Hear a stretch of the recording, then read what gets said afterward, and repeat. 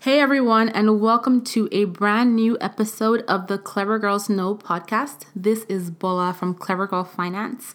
And today I'm really excited to be recording this podcast because I have a new mic. Yay!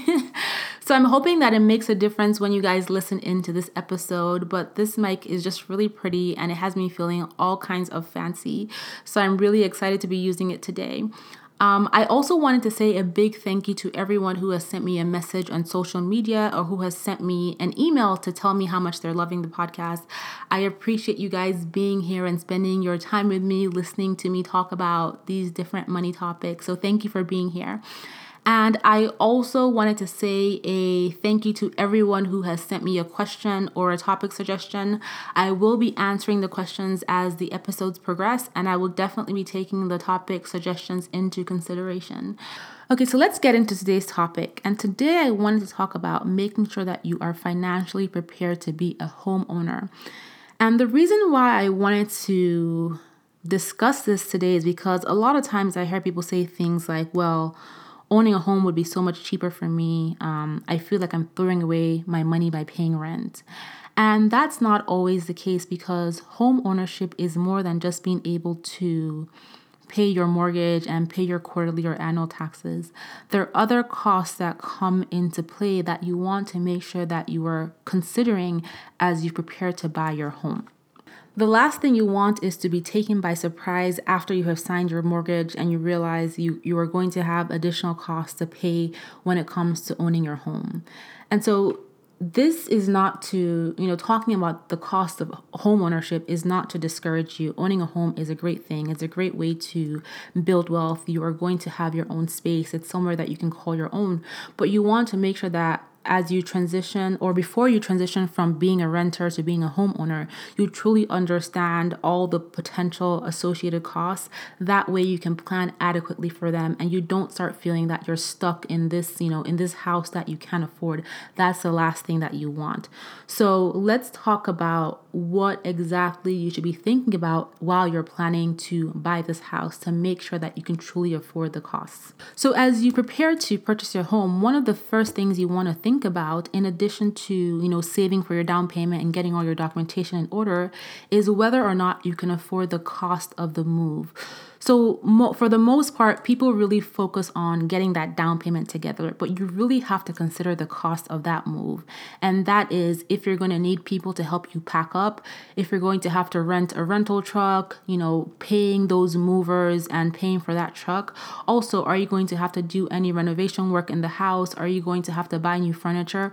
Those are all things that tie into the cost of your move. And you want to make sure that you're not only saving for the down payment, but you're saving to be able to afford that cost of the move. At the very minimum, you want to be able to pay for your movers and pay for the truck. You don't want to have to leverage debt because you've put all your money towards a down payment and you can now not afford to pay for your moving truck or pay for your movers. So as you save for that down payment, also take into consideration the fact that you're going to have to save for the cost of your move. Things like buying furniture and doing renovations are things that can wait, but you also want to put them down on your list as things that you're going to need to start saving money for once you have that down payment in place. The next thing you want to think about is not only think about, but make sure that you truly understand is the estimated monthly cost of being a homeowner versus what you currently pay or what your current costs are as a renter. So let me explain what that is. When you rent a home, for the most part, you know what your costs are. Your costs are typically fixed. You know what your rent is going to be. You have a good idea of what your utilities are. And if something happens where you need something to be repaired or replaced in your home, you're going to call your landlord because he owns the property. He owns the appliances. So your cooker breaks, you're going to call him. Your dishwasher or washer dryer breaks, you're going to call your landlord. And it's his or her responsibility to make sure that they repair or replace that item.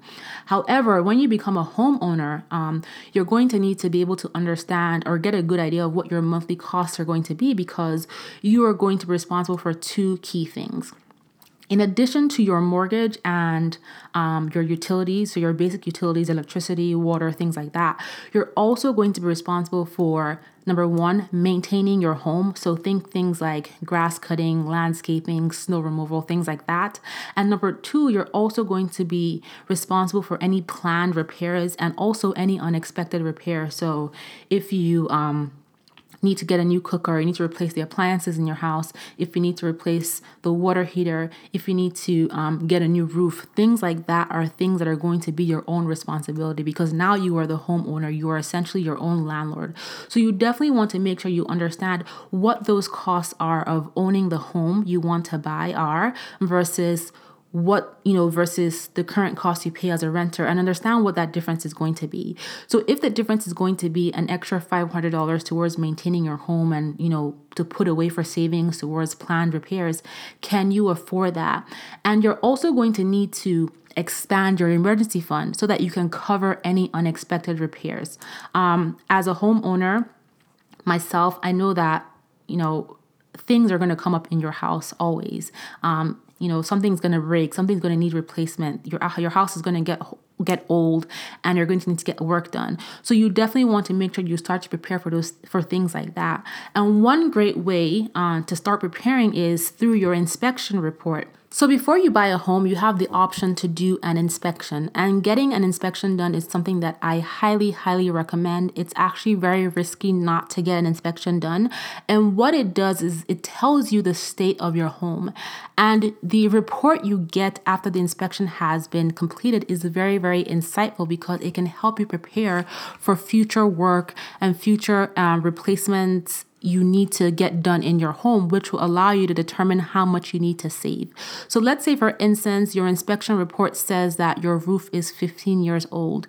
The average life cycle of a roof is about 20 years, I believe. And so you know that, okay, your roof is 15 years old. You have another 5 years or so before you're going to have to replace the roof. And so you can start to, number one, determine what is the cost of the roof and start to put money aside so that when that roof replacement does come around, you can afford to pay for it and you don't have to get into debt to be able to cover the cost of that roof replacement. So that's one example.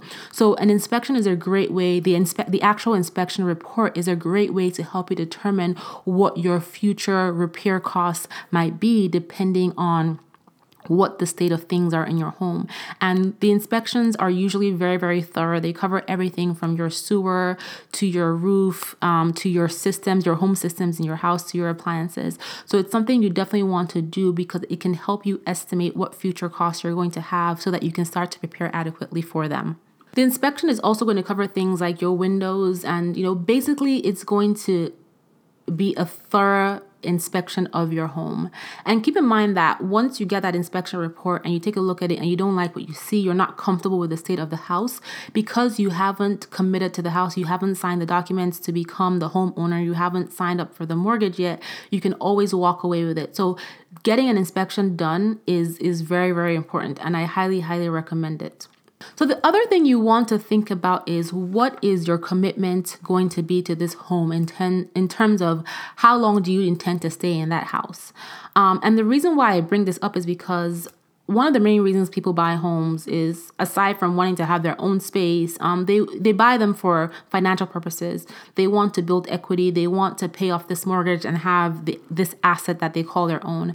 However, you want to keep in mind that equity takes time to build. And so if you're planning to move only after a couple of years, you want to really consider if it is worth you purchasing the house right now. Because if you move too soon after you have bought it, you could end up losing money after you factor in all of your initial, expenses for purchasing the house, for moving into the house, and then your selling expenses and your additional moving costs for moving out of the house. So that's something you definitely want to think about.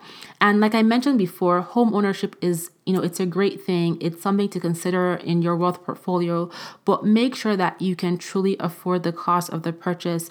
You don't want to purchase this house and find yourself paying so much to, maintaining the house and things like that, to the point where all other aspects of your finances are suffering.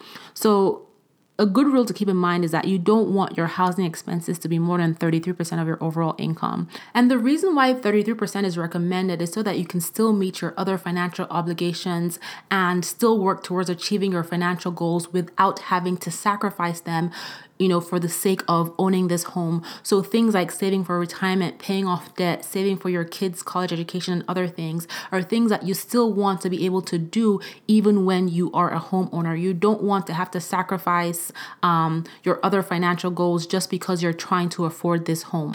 Once your housing expenses start to exceed 50%, then your retirement savings, your debt payoff, the other things you want to do, your other financial goals will start to suffer because you're putting all this money into this home. So make sure that you're planning accordingly. And keep in mind that when you go to sit down with a bank or a mortgage broker, or you use one of these online tools to estimate your monthly payments, they're going to be giving you that estimate and qualifying you for a loan based on your income before taxes have been taken out. So you want to make sure that you do your own due diligence to factor in the taxes and truly determine if you can afford those monthly payments for your mortgage, and also factor in the other costs around your life. So things like your utilities, paying for your other bills, paying for, putting money towards your retirement savings, paying off your debt. You want to make sure that it doesn't become a struggle for you to afford to live your life every month because you have purchased a home. So I hope that this episode has been insightful and helpful, especially as you start making plans towards purchasing your home. And if you have any questions or comments, I'd love to hear from you. Send me an email, info@clevergirlfinance.com. Also, if you haven't already subscribed to the Clever Girl Finance website, head over there right now, clevergirlfinance.com, so you can get access to my free resource library. I have a bunch of great resources there, tip sheets, checklists that can help you start improving your finances today. And finally, don't forget to check out the Clever Girl Finance Accountability Program, especially if you feel like you need some help with becoming accountable for your financial goals, if you need some support and encouragement, as well as education on building wealth. This is a great place for you to start, and you will find the link to it in the show notes, but it is clevergirlfinanceacademy.com. So I look forward to talking to you guys again in the next episode of this podcast. We'll talk soon. Bye.